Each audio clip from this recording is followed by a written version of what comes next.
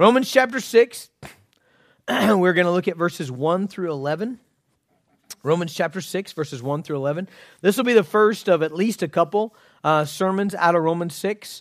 Romans 6 is immensely important in your own struggle against sin, okay? And so we're going to look at it a couple times. We're going to hopefully say some things over and over that Paul says over and over that we really need to hear over and over.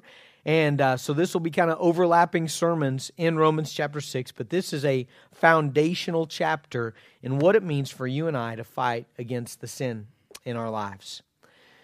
What shall we say then? Are we to continue in sin that grace may abound? By no means. How can we who died to sin still live in it? Do you not know that all of us who've been baptized into Christ Jesus were baptized into His death? We were buried, therefore, with Him by baptism into death, in order that just as Christ was raised from the dead by the glory of the Father, we too might walk in newness of life. For if we've been united with Him in a death like His, we shall certainly be united with Him in a resurrection like His.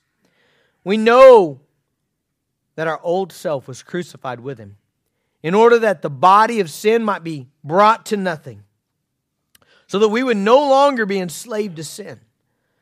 For one who has died has been set free from sin. Now, if we have died with Christ, we believe that we will also live with Him. We know that Christ, being raised from the dead, will never die again. Death no longer has dominion over Him. For the death He died to sin once for all, but the life He lives to God. So you also must consider yourselves dead to sin and alive to God in Christ Jesus. Father, we are asking today that Your Holy Spirit would make this passage clear to us, Father.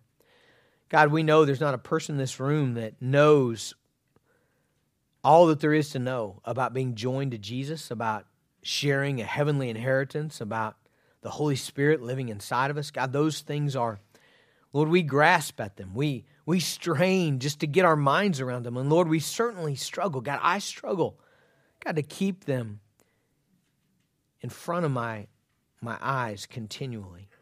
And so, Lord, we pray for Your help in that today. We pray for the power of the Holy Spirit to teach us and instruct us and make these things abundantly clear.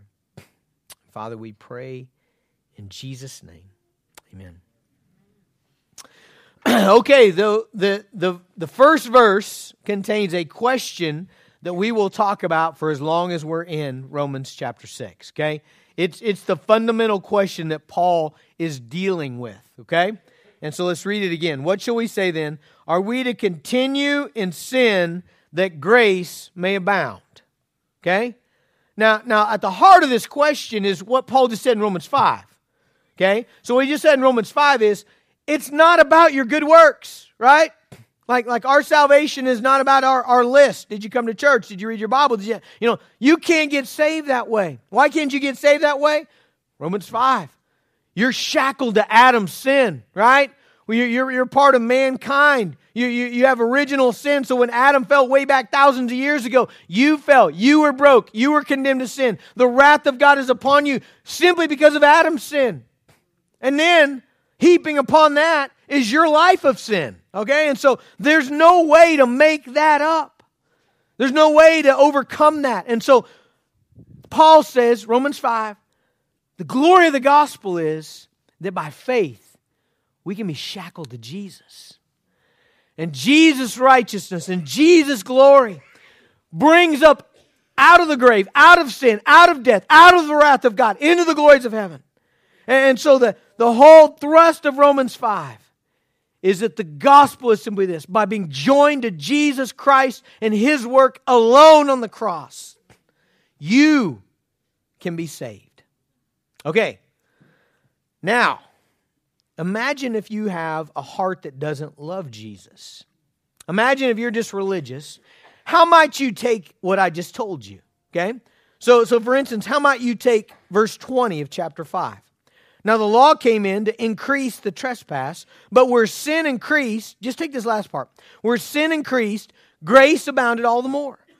So let's say you don't really love Jesus, but you're just trying to be religious, trying to be saved, and you read a verse that says, where sin increased, grace abounded all the more. And it's true, right?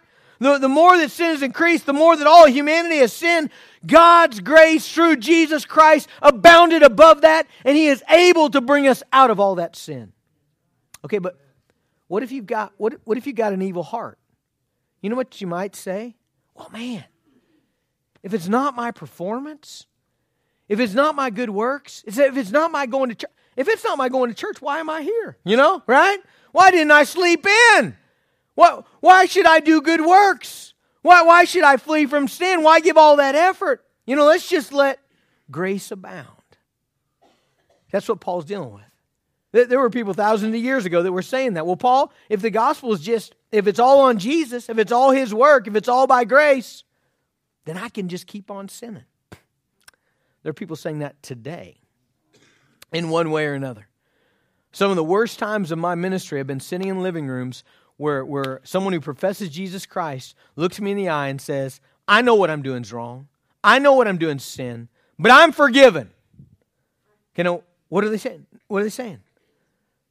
And they didn't say that with a heart of, I'm repenting, I'm turning away from it, I want to get right with Jesus. They said that with a heart of, I know, but hey, we all sin. Get on my back, Pastor. Get away. I'm forgiven. Okay, what Paul's going to do, he's going to answer that question today.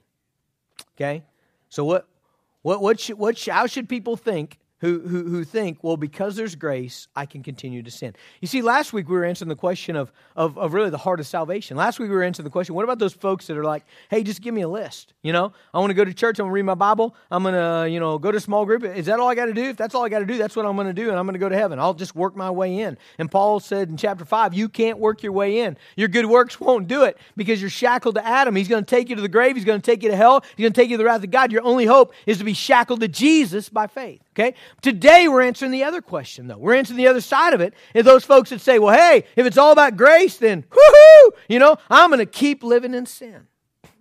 It's a fundamental misunderstanding of grace, first of all, okay? And this is kind of departing, but think about grace, okay? What is grace? My definition of grace would be God's riches poured into my life. Without me deserving it, without me having earned it. Some of you like that, and this is good too, the acronym, right? GRACE, God's riches at Christ's expense. That's a great one. That's a great definition. Okay, but both those definitions, or your definition, if it's a good one, it's going to have something to do with God pouring His riches, His favor into our life. Let me ask you, what is that He pours in? What are those riches? What is that favor? Is it dollars or is it euro? What is it? It's neither of those. What is God's riches? What does He give us? When we say God gives us grace, what's He giving? Himself. Himself, forgiveness, right? He's given His Son. He's given the cross. He's given the resurrection. He's given the Holy Spirit. He's given us His presence. He's given us adoption. He's given us forgiveness, redemption. He's giving us Himself. And so by that very definition, if God in grace gives you Himself, how could that lead to more sin? What is sin? It's unbelief. What is sin? It's offensive to God. It's transgressing against God. So how does God giving you more of Himself, how does God drawing near to you make you further away? How does God giving Himself to you make you more unbelieving? You see, it just doesn't work, okay? But here's what Paul's going to tell us. Paul's going to tell us that all of this is deeply rooted in what it means to be saved. Honestly, if you're the person who deep down you want to sin, you just don't want to go to hell. I do think there's a large category of those in the American church who don't really love Jesus, don't really want more Jesus, aren't really interested in Jesus. They just don't want to go to hell. Okay, if that's you today, you have a huge misunderstanding of what it means to be a Christian. Okay? Because what Paul's going to tell us here in Romans 6 is that it's all rooted in our union, our connection to Jesus Christ. That's the foundation. That's the bedrock. Okay? And that's the bedrock of the Christian life, is our connection, our union to Jesus Christ. Last week we had the theological terms, original sin, the fall. Today we've got union with Christ. Okay, that's a huge pillar in what it means to be a Christian. And what I'm telling you, what Paul's telling you, is that is the foundation of all the Christian life. Okay, so why do Christians invest in others? Why do they turn the other cheek? Why do they bring in the stranger? Why do they flee from sin? Why do they cultivate a grateful and worshipful heart? It's because they're joined to Jesus, right?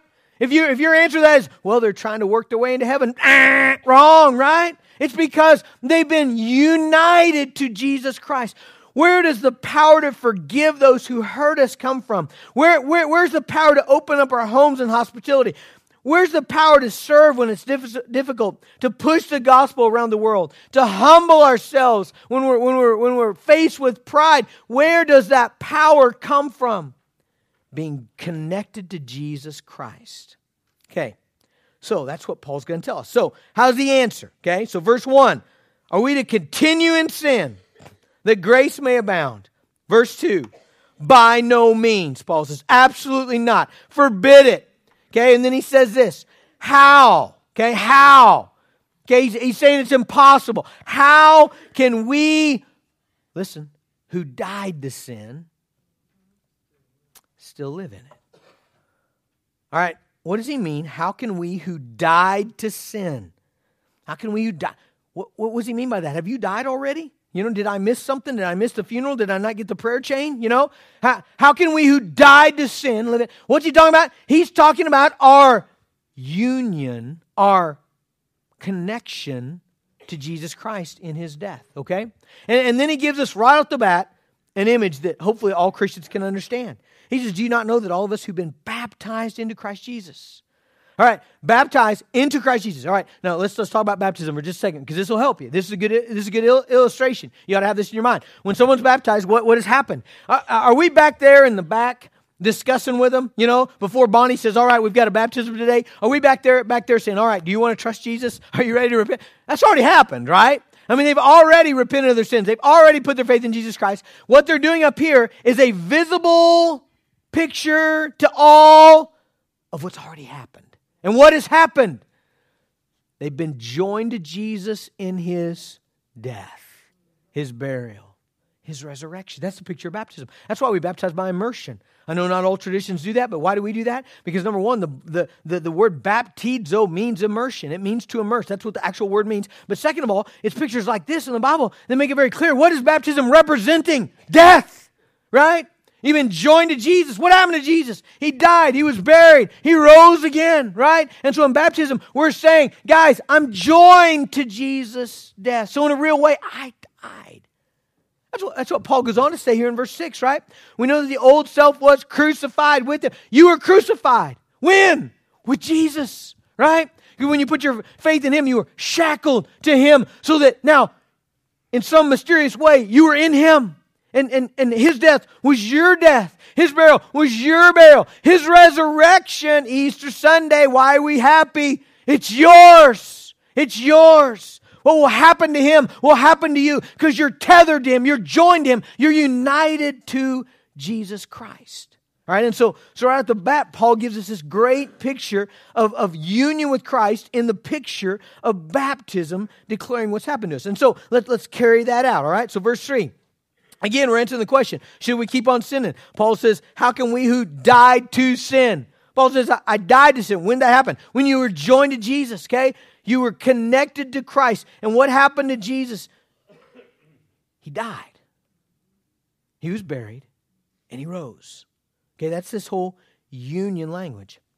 I'm gonna try to take you out of Romans periodically, because we see this everywhere else in the Bible. But Romans, we see it in this long couple chapters that are hard because Paul is giving his most detailed explanation. And so I'm going to take you to some other places periodically that I think is going to help you, okay? So here's another one, okay? Ephesians 2, okay? So Ephesians 2, you start out in verse 1. Paul says, man, you were dead in your trespasses and sins. You're dead. You're spiritually dead. Well, how'd that happen? Romans 5, Adam, remember? Dead, all right? Now, he goes on to say, verse 4, but God, being rich in mercy because of the great love with which he loved us, even when we were dead in our trespasses, made us alive. Are you reading that? Together with Christ. What is that, my friends? Union, right? You're joined to him. You're connected to him. You're in him, okay? Together with Christ. By grace you've been saved. And then it gets even better. Ready? And raised us up with him. raised us up. Notice that's happened. We have been raised up with Him. And then get your mind around this. Where are you sitting at now? Bonnie's on the front row. 1, 2, 3, 4, 5 chairs over, okay? Is that where she's seated? Well, in a sense, yes. But notice this. Raised us up with Him and seated us with Him in the heavenly places. Where's Jesus right now? Where is He? Where is He? He ascended into heaven. And what does the Bible say? He is seated at the right hand of God. And so why does Paul say that Bonnie Castor is seated in the heavenly places? Because she's joined to Him. You see that? Okay, this is a spiritual reality. We're connected to Jesus Christ. So what happens to Him will happen to us. His future, our future, they're tied together. Tim Keller, he uses this the illustration of marriage. You know, so two people get married. Let's say there's one that's worked really hard. You know, they've gone up in their company, they busted their tails, they put in 80-hour weeks, and they've worked real hard, and then they've accumulated this massive wealth. And another person, they're poverty-stricken. You know, they've never had a good job in their life. But those two meet and they fall in love and they come to be married. And this one says, I do, and this one says, I do. Repeat after me, repeat after me. You know, before God and these witnesses, my pleasure to pronounce that you are now husband and wife. You may kiss your bride. All of a sudden, the one that's poor, they're what? They're rich. Why? Did they work? Did they get a job? Did they get promoted? Did they get paychecks? No. They're connected in union. You see? 1991, August 10th, man, Emma Long walked down that aisle. She came up. We said, I do. When she's walking down out of that church, she now owns a Buick Somerset and all my clothes, okay? The illustration works better with a really rich person, but you get the point, right? Right? We're joined together. What's mine is yours. What's yours is mine. What's Christ is ours. He took our sin. He gives us His righteousness, His glory. So Christ's death was a death to sin. True? Death for sin. Our sins were thrust upon Him. He took Him to the grave. He paid the penalty to free us from sin, to render us sin powerless in our life, so that we would, Paul's going to go on next week, come back next week, that we're not enslaved to sin anymore. Okay, and so in a real way, you died. Romans 6:6, what does he say? We know the old self was crucified with Him. Galatians 2:20, I've been crucified with Christ. It's no longer I who live. This is what makes justification make sense, right? Why do we no longer pay the penalty of our sins? It's already been paid. When they put that guy in the electric chair for his crimes and they throw the switch and they kill him, do they take the corpse and incarcerate it? No, it's done, it's over, it's paid, right? Jesus paid it. And we, in God's economy, in God's sight, in God's mysterious way, because we're joined to Christ by faith, we were in Him. And we died. We died to sin. We were buried. What's burial? It's finished, right? When you're still on the table and the line goes, beep, and they code blue it, come in, try to rescue you, try to bring you back. But when they stick you in the ground, nobody's confused about that, right? It's done. It's over. It's complete. It's finished. And then, verse 4, we were buried therefore with Him by baptism into death, in order that just as Christ was raised from the dead by the glory of the Father, what does that mean to you? We too might walk in newness of life. Christ was raised, victorious over sin, death, and the grave. And now He lives to establish a kingdom of righteousness, a kingdom in which every knee will bow and every tongue will confess that Jesus Christ is Lord, a kingdom in which there's no sin or pain or death, a kingdom in which God will pour out His riches on us forever and ever, satisfaction, fulfillment, fullness of joy, pleasures forever. And we are joined, tethered, connected to that resurrection life forever and ever. One with Himself, I cannot die. And we don't have to wait to experience the resurrection power. Okay, that's part of what Paul's saying here. When he says, you're going to keep living in sin? You tell me you're going to walk out after being joined to the King of the universe? And you're going to still be bitter and angry and lustful and greedy? And none of that's going to change when you're connected to the resurrection power? All through Paul's writings, he prays, God, show them Let them see it. Ephesians 1:19. He says, God, let them know what is the immeasurable greatness of His power toward us who believe, according to the working of His great might that He worked in Christ when He raised Him from the dead and seated Him at His right hand in the heavenly places. Philippians 3:10, Paul says, that I may know Him and the power of His resurrection. You see what Paul is saying? I want to know. I want to know the power of His resurrection. Right now, I want to know it. Paul prays for it. He's given constant effort. He wants us to embrace our new identity, to embrace that we are joined to a power plant of spiritual energy that enables us to live a new life, a life of confidence and hope and progression in the Christian life so that we sin less and less. Paul wants us to know that. How could our lives ever be the same when we are joined to sin? How can we continue in sin when we are connected to the one who bought us, who paid the price for the sin, the one who is righteous altogether? 2 Corinthians 5:17. Paul says, if any man's in Christ, he is a new creation. The oldest is gone. It's passed away. The new has come. What's he saying? If you're in Jesus Christ, you got a new past. Okay? Don't be that guy who receives Christ. I find this all the time. Put their faith in Jesus. All this has happened. Wham! And then I'm like, hey, come to our church, man. We get together every week and talk about Jesus, and we sing about Jesus. We hear the word. Oh, no. I don't belong in church. I'm not like that person. I'm not like those people that go to church. Is none of that true? I mean, essentially, that's what they're saying. They don't mean to say it, but they're essentially saying, none of that is true. What's true is, I got a bad past, and I used to be an alcoholic, and I got in trouble, and I've got, several divorces, and I have a broken family, and so I sure won't. Your past is gone. You're dead. You're joined to Jesus.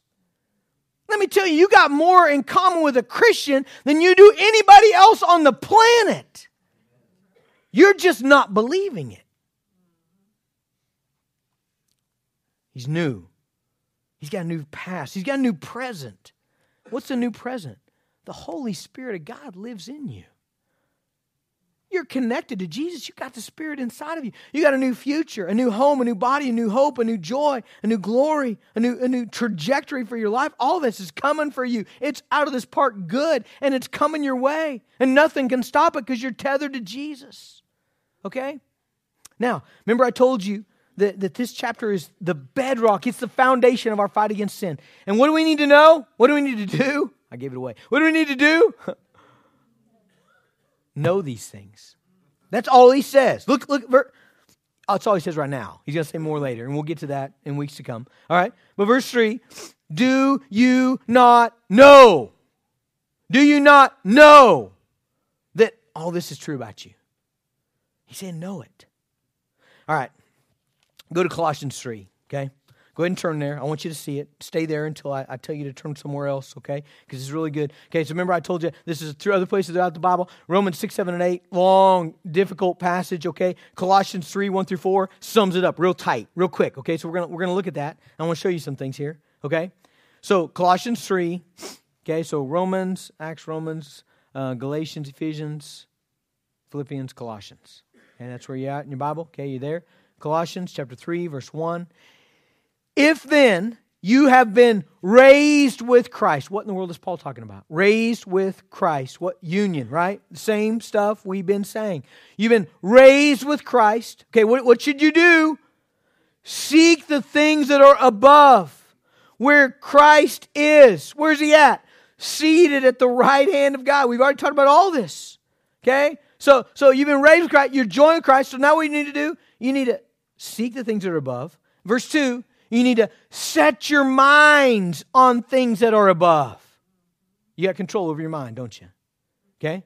OU fans, okay? I want you to take your mind right now and shift it, pull it to yesterday's game, okay? You there? You there? You remember the touchdowns? You saw it. I didn't see it, but I heard about it. You remember what happened? You remember the score, right? You have a little joy, exhilaration, all right? OSU fans, I want you to take your minds, move them away from last week, move them to the next week, right? Right? You're forgetting that. You don't want to think about it. You got that power. Your mind's not something that is in control of you. Now, I know it does its own thing sometimes. The devil tempts you with it. Sometimes we get lazy and we're not controlling it. But Paul is saying, set your mind on these things. Move your mind to these things. When you're walking out of your house in the morning, put your mind there. You can do it. It's not too hard. This is who you are. Set your mind on things above, not on things of the earth. Oh, it gets even better. Verse 3, for you've died. Okay, it's the same stuff, isn't it? You've died. Your life, I like this. Your life is hidden with Christ in God. Where's your life at? Where's your life? Is it in your job? Is it in your performance at work? Is it in your family? Is that where your life is? Is your life all wrapped up in possessions and recreation? Is that where it is? Paul tells you very clearly you're joined to Jesus Christ. Now your life is there. That's where it is. That's where your satisfaction and joy and your future, it's all right there. Get there. Get there. Put your mind there. Set your mind there. The more the reality that you are joined to Jesus sinks in, the more it will change you. It'll transform you. What if you're in the science lab and somebody mixed some chemicals together, big explosion. All of a sudden, Pastor Andrew was there too. He was standing right beside you. All of a sudden, you're joined to Pastor Andrew. You're like, conjoined twins. There he is on your hip, and they can't get him off.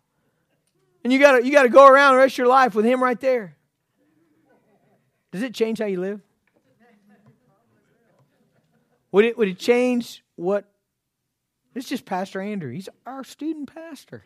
Would it change what you watch on TV? Would it change how you scroll through the internet? Would it change what you say to your wife when you get in a fight? Would it? Probably would. It's Pastor Andrew. But the Bible's saying you're joined to Jesus Christ. Your life is in Christ. Identity matters, doesn't it? It matters. Just ask yourself these questions. Who are you? Who are you? Who are you and what makes you valuable? What makes you feel that you're important? What makes you hopeful? Why are you okay? For a lot of people, a lot of men, it's all in their work. There's a lot of guys that will work 80 hours a week. They'll neglect everything else in their life for their job. Why? There may be various reasons, but I'll tell you this. There's a lot of times it's not because their family is starving. It's not because they come home at night and their kids are waiting on the porch and their stomachs are distended and they haven't had anything to eat and they can't pay. It's not because of that. You know what it is a lot of times? A lot of times it's that guy finds his worth in being needed on the job, right? A lot of ladies spend a ton of time on their appearance, a ton of time on their family, a ton of time on their children. Why? It's more than that they love them. It's because their identity is there. You know what your identity is when it starts to crumble, what happens to you? And Paul is telling us very clearly, our identity is in Jesus Christ. Okay, and he's saying, know these things. You got to know them. Think about this. If you're a born-again believer, at some level, everybody, you've got to know, at the very smallest level, or you're not a Christian, but at the very smallest level, you know that your salvation is in Jesus Christ, His death and resurrection on your behalf, and that you're somehow connected to that, okay? But here's what Paul is saying. Paul is saying, man, okay, so there you are. You need to know it at this level. And you need to set your mind on it so that you know it at this level. And you need to seek it so that it's always in front of you. Right now it's in front of you once a week. It needs to be every day. It needs to be the constant. It needs to be the thing that identifies you. And you need to keep going up and up and up and up. Know it, seek it. Set your mind upon it. Consider it. Because here's what Paul is saying. It's the bedrock of your Christian life. And you can't not be changed by realizing who you are in Christ. I had a Spider-Man illustration. There's a young guy over at Fifth Street. He loves Spider-Man more than life itself, so I did this for him, okay? He seemed to like it. Spider-Man, he gets bit. He doesn't really know what happened to him, though, right? He just thinks he got bit by a bug, right? But he goes home and he starts to realize he's changed, you know? Not all at once, though. Like, he doesn't get it all at once. He just, you know, he wakes up the next morning, he's like hungry, and he's got all this power, and he can lift heavy things, and he tears the sink off the wall, and, you know, his hands stick to stuff, and, you know, he's just figuring out, man, I'm different, you know? And here's the thing. The more he realizes it, the more everything changes. The more he can never be that kid going to school again. And now he's got this whole new mission and this whole new life and this whole new value system and this whole, everything's new because of what's happened to him. Okay, I know Spider-Man's not real. Okay, if he was real, here's what I'm telling you. And again, maybe you just don't believe it. I mean, you need to believe it. What has happened to you in Jesus Christ is bigger than what happened to Spider-Man. More fundamentally changing, okay? He can shoot out web and swing from buildings, okay? But you're connected to the King of Kings, the one who spoke the universe into existence and who is establishing a kingdom that will reign forever and ever. And everything in this life, every molecule of it is about that. And you are connected to that. That should change you. Now, think about the Christian life. A lot of times, what do we really thrive on in the Christian life? We thrive on rules, right? And they're not bad. There's lots of them in the Bible, and you need them. We need them to convict us, okay? And so a lot of times, let's say you're reading through Colossians 3. Are you still there? I told you to stay there until I told you to not go there, okay? Colossians 3, because this isn't on the screen, so you missed it because you didn't listen. All right, Colossians 3:5, okay?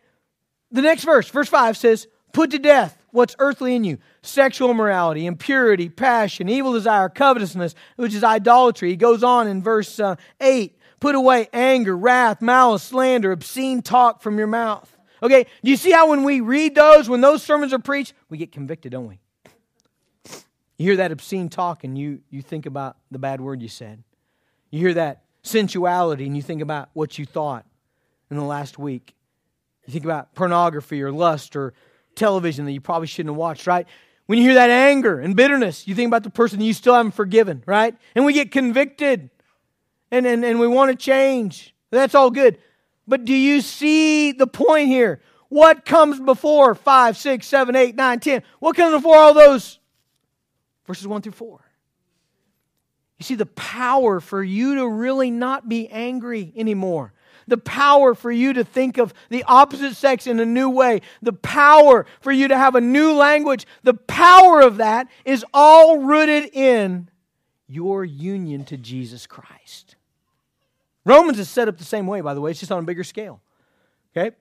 You got Romans 5, justification, Romans 6 and 7, sanctification, Romans 8, 9, 10, 11, 12, all this deep theological stuff. You get to 12, about halfway through, Paul switches. And all of a sudden he's like, show hospitality, love your brother, forgive. Bam, bam, bam, bam, bam, bam, bam, bam, bam. But what's the foundation of all that? The foundation of all that is, who are you in Jesus?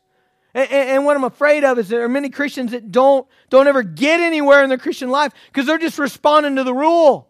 But they're never coming back and embracing who they are in Jesus. Their union, their connection to Jesus Christ. Okay, so now back in Romans 6, okay? So now back in Romans 6, let's go back to the question, okay? So the question is, are we to continue in sin that grace may abound? The answer is, by no means. How can we who died to sin still live in it? Okay, now my final question is, what does Paul mean when he says, basically, we can't live in sin? Okay, now what I don't want you to be misunderstood, I don't think he means we'll never sin again, okay? If he means that, we're all in trouble, it's done, when we're not Christians, okay? I don't think he means that.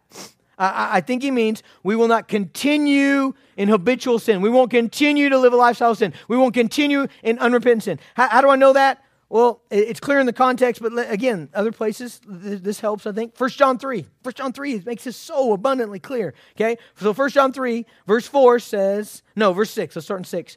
No one who abides. What's the word abide mean? It means to live in, to dwell in. Right? Your abode, right? Where is that? That's where you live. Okay? No one who abides in Him. No one who lives in Him. That's union, right? Keeps on sinning. No one who keeps on sinning has either seen Him or known Him. Little children, let no one deceive you. Whoever practices righteousness is righteous as he is righteous. Whoever makes a practice of sinning is of the devil. For the devil has been sinning from the beginning. The reason the Son of God appeared was to destroy the works of the devil. Now look at verse 9. No one born of God makes a practice. My two little girls are in basketball right now. And several times a week they go, and you know what they do? They go with their team and they practice. They dribble over and over again. And then they run the plays over and over again. And they shoot the layups over and over again. Over and over again. Over and over again. Over and over again. That's what practice is, right? And so John is saying no one makes a practice over and over again. Continual, habitual of sinning. Why? Because God's seed abides, lives, dwells in Him. You see that? He cannot keep on sinning. He's been born of God. He's joined to Jesus. And so he can't live He just can't live in unforgiveness. He can't live in anger. He can't live in lust. He can't live in greed. Will he have times where he gets angry? Yes. And then he's convicted, and because Christ lives in him, and he repents, and he tries to get right, and he calls in his brothers to help him, and he goes to the Word of God. Will he have times when he's angry and bitter? Yes. Times when he slips up with his mouth and says things? Yes. Okay? But he doesn't live there. He didn't practice that. He didn't stay there. He's pulled out of that. Why is he pulled out of that? Because he's connected to Jesus Christ in a vital union. That's what Paul's saying. He won't stay in sin. I'm going to save the rest for next week. And we don't have time to get into enslaved to sin. But let me say this. I'm not done. Don't get excited. Okay. What's Paul saying? This incredible truth, you've been joined to Jesus Christ. But what's real? We don't all know that as we ought to know it. We don't all, Colossians 3, set our minds there. We don't all seek the things that are above, right? Sometimes we're living down here. So what do we need to do? We need to be in the Scriptures, affirming our identity. We need to worship together. Why'd you guys sing? Why'd you sing? Is it because y'all are trying out for the voice? Is that why you sang? Hopefully you sang because we sang songs that tell you and remind you who you are in Jesus and what He's done for you. That's why we sing, right? Okay? You should tell each other. Tell each other who you are in Christ. This is, I think, the thing I really want you to grab onto. Get in the practice of telling each other who you are in Christ. Because we forget. You know what's funny? Because it doesn't hurt, I forget that I have this on my head. You know? And it's right there, right in front. But I forget I have it. And I'll forget to put medicine on. I'm supposed to put medicine on like 3 times a day, and I just forget. But you know what's real? I don't ever forget for very long. Why? No, it doesn't hurt. Why do you think I don't forget? Well, no, I don't look in the mirror very often. There you go. People tell me about it. Right. They remind me. They remind me. I don't ever forget very long because people remind me. Okay. You need to remind each other who you are in Jesus Christ. Would you get in the habit of that? What I like to pull into the school, and I pull in the school with my little girls, and here come Mrs. Evans or Miss Waddell or Robert Dunnell, or even some of the folks don't go to our church, Mrs. Wagner and others. I did this with Mrs. Wagner this week. I pulled in, little girls were there. I pulled in the school. Mrs. Wagner comes, she opens up the door. Good morning, Dirk's family. And I said, Mrs. Wagner, do you got joy in Jesus? And she's like, well, yeah, she's cold. So, yeah, I think the question kind of gets people off guard sometimes. And I didn't hardly let her answer. And I just said, you know that He died He lived a perfect life on your behalf, and He died a death that you might be set free from your sins. And you know that because you're connected to Him, you can't ever die, and you've got resurrection in your future, and He's developing a kingdom for you in which you'll live forever and ever as an heir in Christ. You're a princess, Miss Wagner. And then I drove off.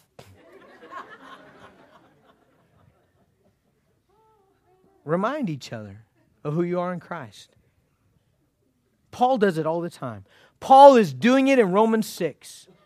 If Paul does it in Romans 6 and Ephesians 2 and Philippians 1, if he does it every time he writes to the church, he reminds them, why shouldn't you do that? Parents, grandparents, you got a little one that's received Jesus in their life and they're born again now. What should you do? Well, a lot of things, but one of the things that you should do all the time. Come up here, Avery.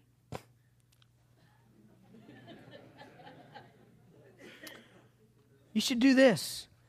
You should say, Avery, I know you put your faith in Jesus Christ as your Lord and Savior. What that means is you're connected to Jesus. You're joined to Him. Forever, you're tethered to Christ. You can't die. Your body can stop, but you're going to live forever with Christ in the heavens. And His Holy Spirit lives inside of you. And He's not ever going to let you go. And you're a princess. You're adopted into the family of God. Now go to school. You should do that. Do it to your husband. Do it to your wife. Remind them. Hey, honey. Man, I'll tell you, it'll change people. You know, especially if they're moping Eeyoreing around, you know. Car doesn't start on a flat tire, you know. Hey, you know. I was telling a guy this the other day, and he's like, won't they think I'm sarcastic? And I said, I don't know, it's true. Isn't it? I mean, you know, I'm not saying make light of people's pain, you know. Someone has a tragic car accident. I don't know that that's what you need to lead with, you know. You probably need to comfort them. But at some point, I need to hear that. I need to hear that I'm joined to Jesus. That needs to be on my windshield. Because that's where the power is. Father, help us. Help us, God, to set our minds on things above. Help us, Father, to seek things above where Christ is, seated in the heavenlies. Father God, help us to know that we're dead. We died to sin. We're new. God, these things are so wonderful, Father, that it's hard to keep our minds on them. Father, I pray that you'd make them more and more real. I pray that in our small group we might come away from it tonight knowing our identity in Christ even better, feeling and experiencing our connection to you. I pray, Father, let us be good encouragers to one another of who we are in Christ. In Jesus' name, amen.